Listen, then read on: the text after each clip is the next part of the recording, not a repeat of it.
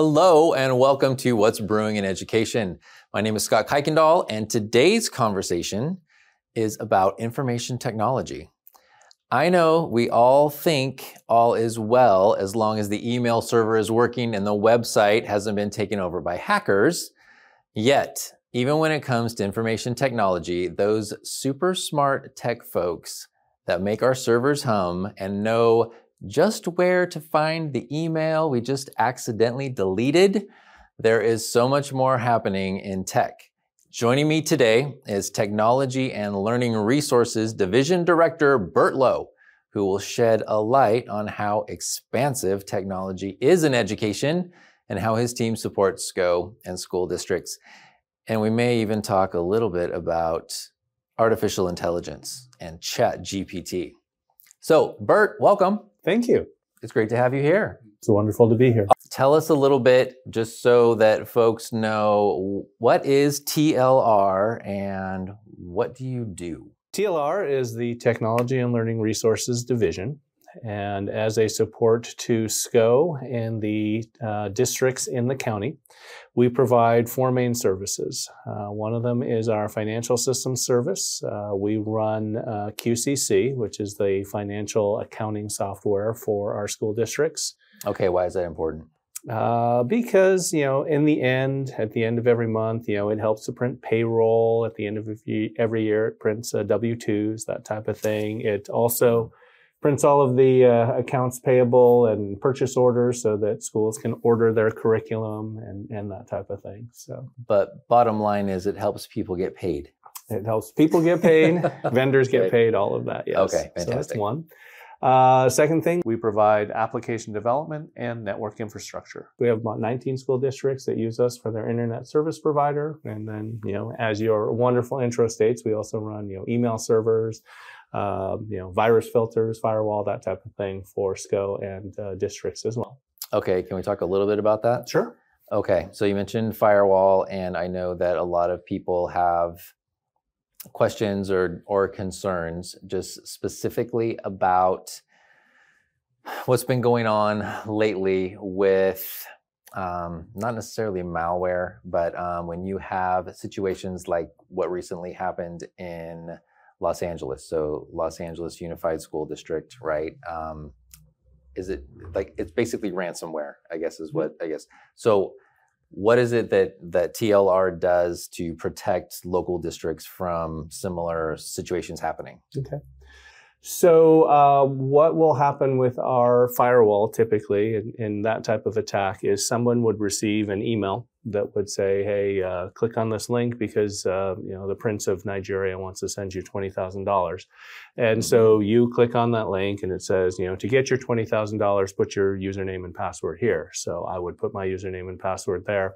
And then as the firewall would track that, oh, hey, this traffic is going out to somewhere that is trying to harvest your username and password, it would block that traffic and prevent it from actually reaching the person who would, try and get your account information. Now, for SCO users in particular, we've added a second feature called multi-factor authentication. So in the event that information does be given to somebody, then our servers will ask that person when you're logging in, if you're logging in from Russia or Brazil, hey, you're not logging in from where you normally log in from. Can you go to your cell phone and tell me the code that just went there? Or can you authenticate that it's truly you? So we're using the firewall in conjunction with some other technology to make sure that we're keeping our network safe and tidy. Okay, good to know. All right, what else? In addition to that, we have our user support team that will provide some tech support to school districts, but then primarily for SCO employees. They're the front line. If your webcam's not working for Zoom or you're not able to get your email to work, your Wi-Fi to work, they will come out and support you with that.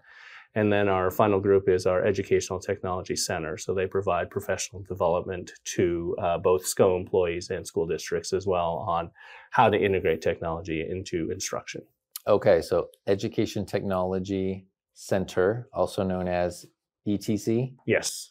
So ETC is celebrating their 20th year. The conference was once part of a regional project, CTAP Region 6. But so, yeah, we have educators attending from, Stockton, Merced, and various other counties as well.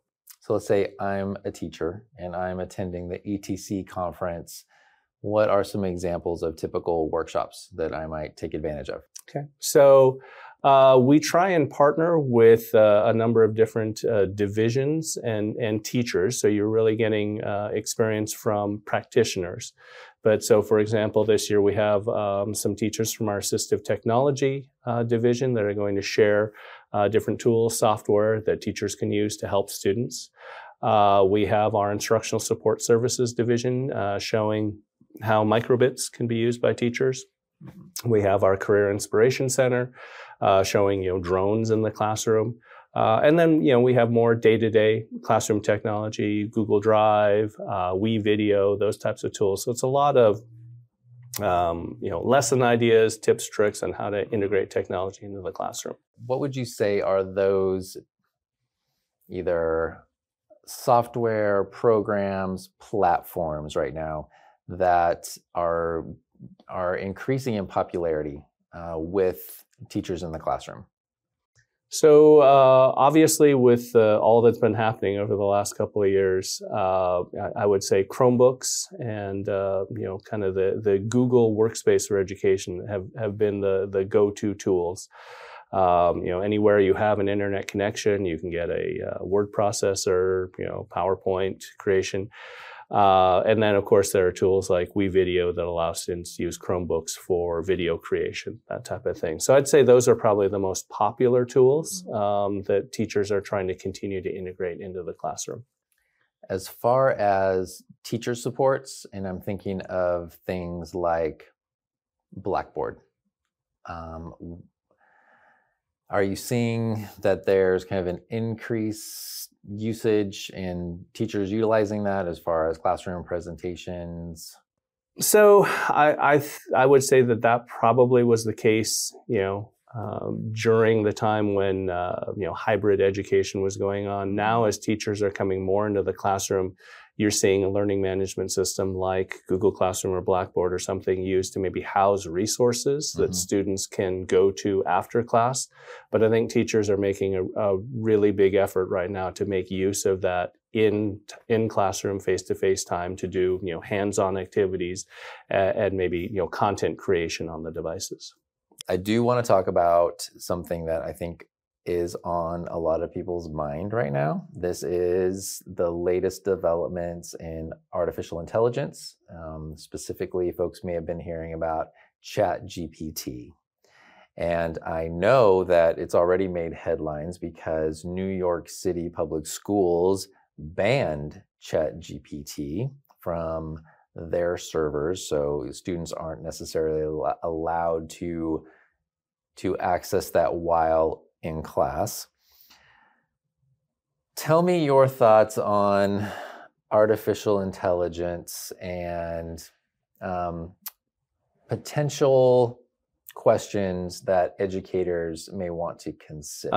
Artificial intelligence, ChatGPT in general, has been a focus of technologists since the end of November. I've been following, listservs, discussion boards about, directors of tech, instructional coaches, kind of testing it out over winter break. And I do have a background as a classroom teacher. And so my interest was really kind of what was making headlines. If I feed it a Smarter Balanced Assessment essay question, how good is its response? And it is doing, quite a neat job of answering, what was the most influential event of the 20th century. It'll come out with, a pretty nice choice and some reasons to back it up. But some other things that technology departments and staff need to think about are some of the other things that people who may not have education at their top of mind might want to do. So because one, you can ask it a simple answer to a test question, right? But it also is familiar with programming languages. So yeah, ChatGPT has been fed a lot of data, Reddit discussion boards, text, all types of things. And so a lot of people are thinking, okay, well, it's mainly designed to spit out essay answers. But I really think that the focus behind ChatGPT is it's supposed to be a different way to search and find information. And a lot of people forget the chat side of it.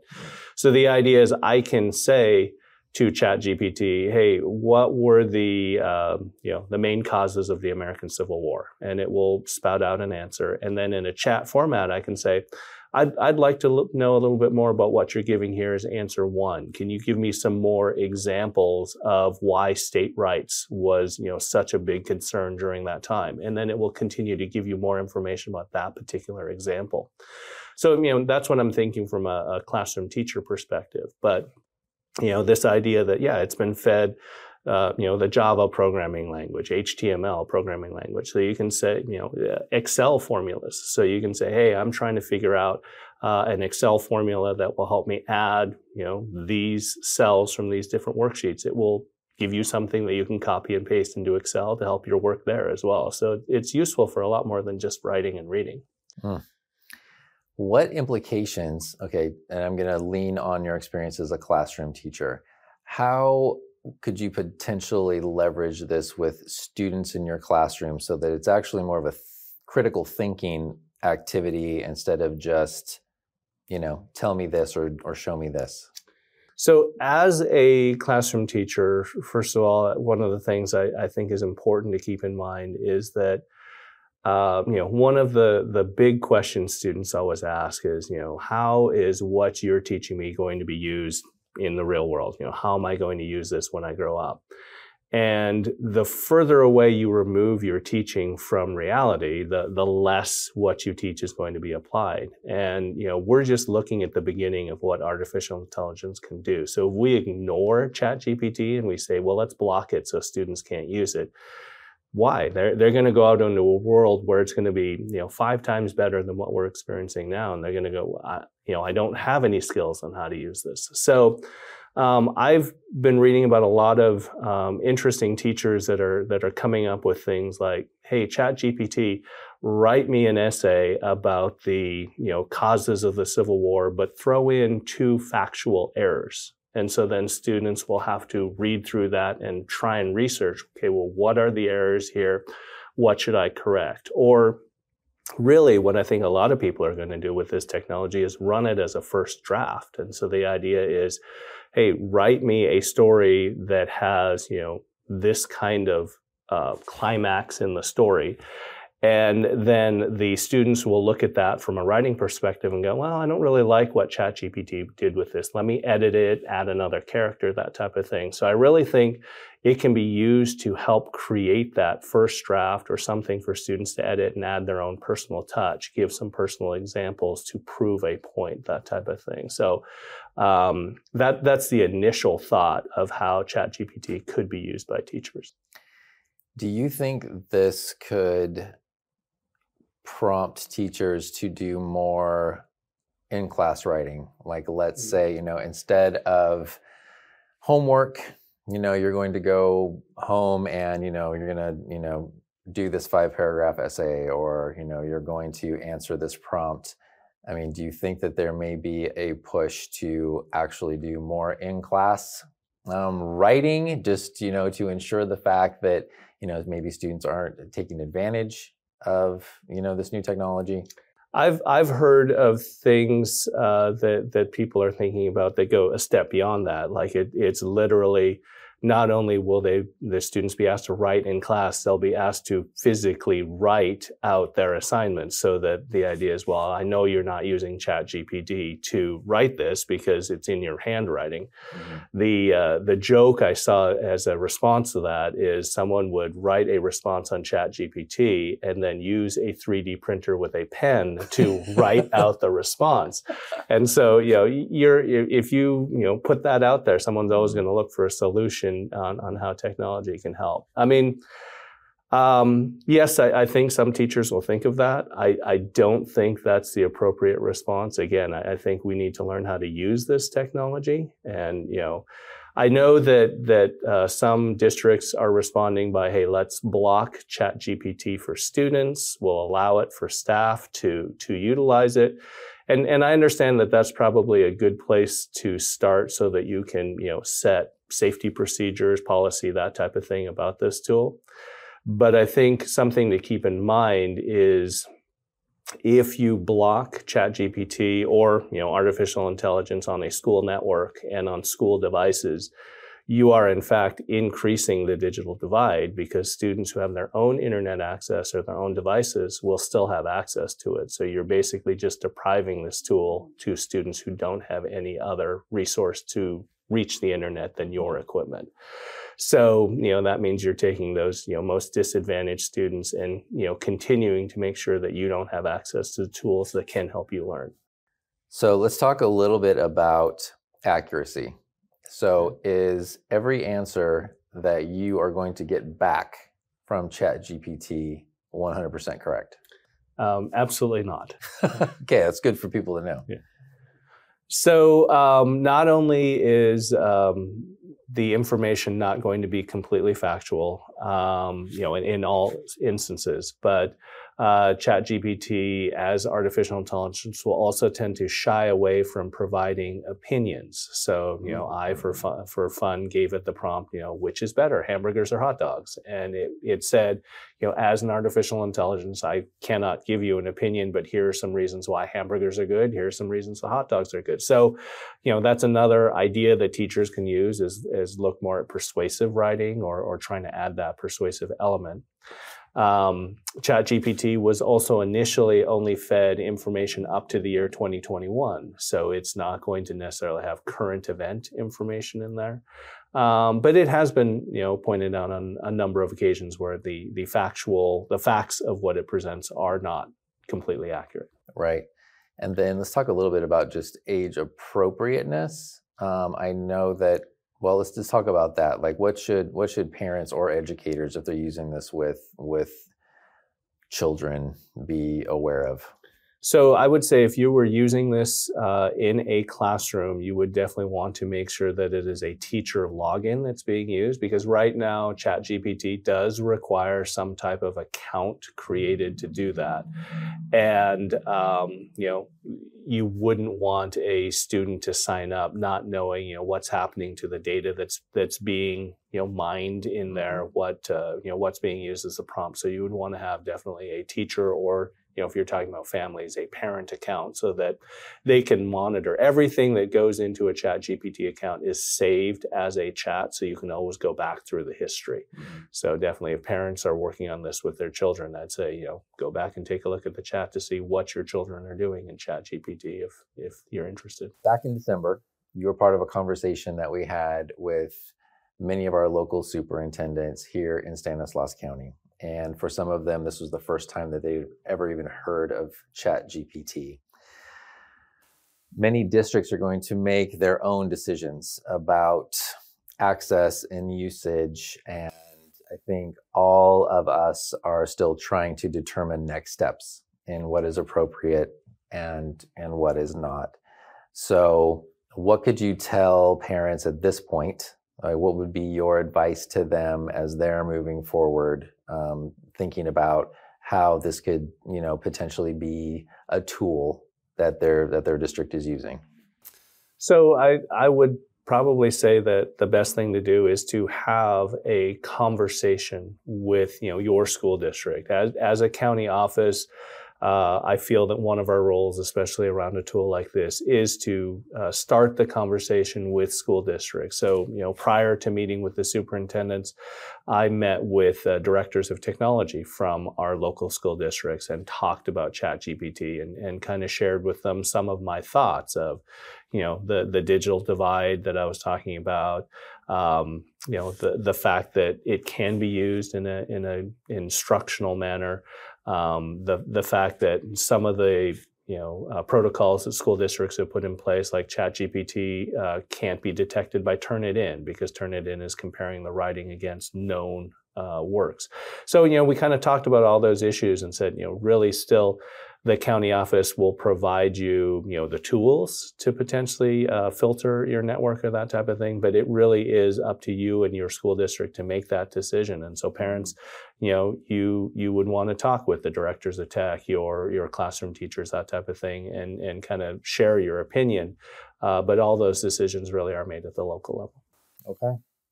Well, Burt, I think that's a good starter, I suppose. I know that this is going to be a conversation that's going to be ongoing just because the technology is so new, and looks like it could be used in just a multiplicity of ways. So really appreciate you being here, having the conversation, and probably be talking to you again, seeing kind of where this all goes. Well, thank you for the opportunity to be here. Absolutely.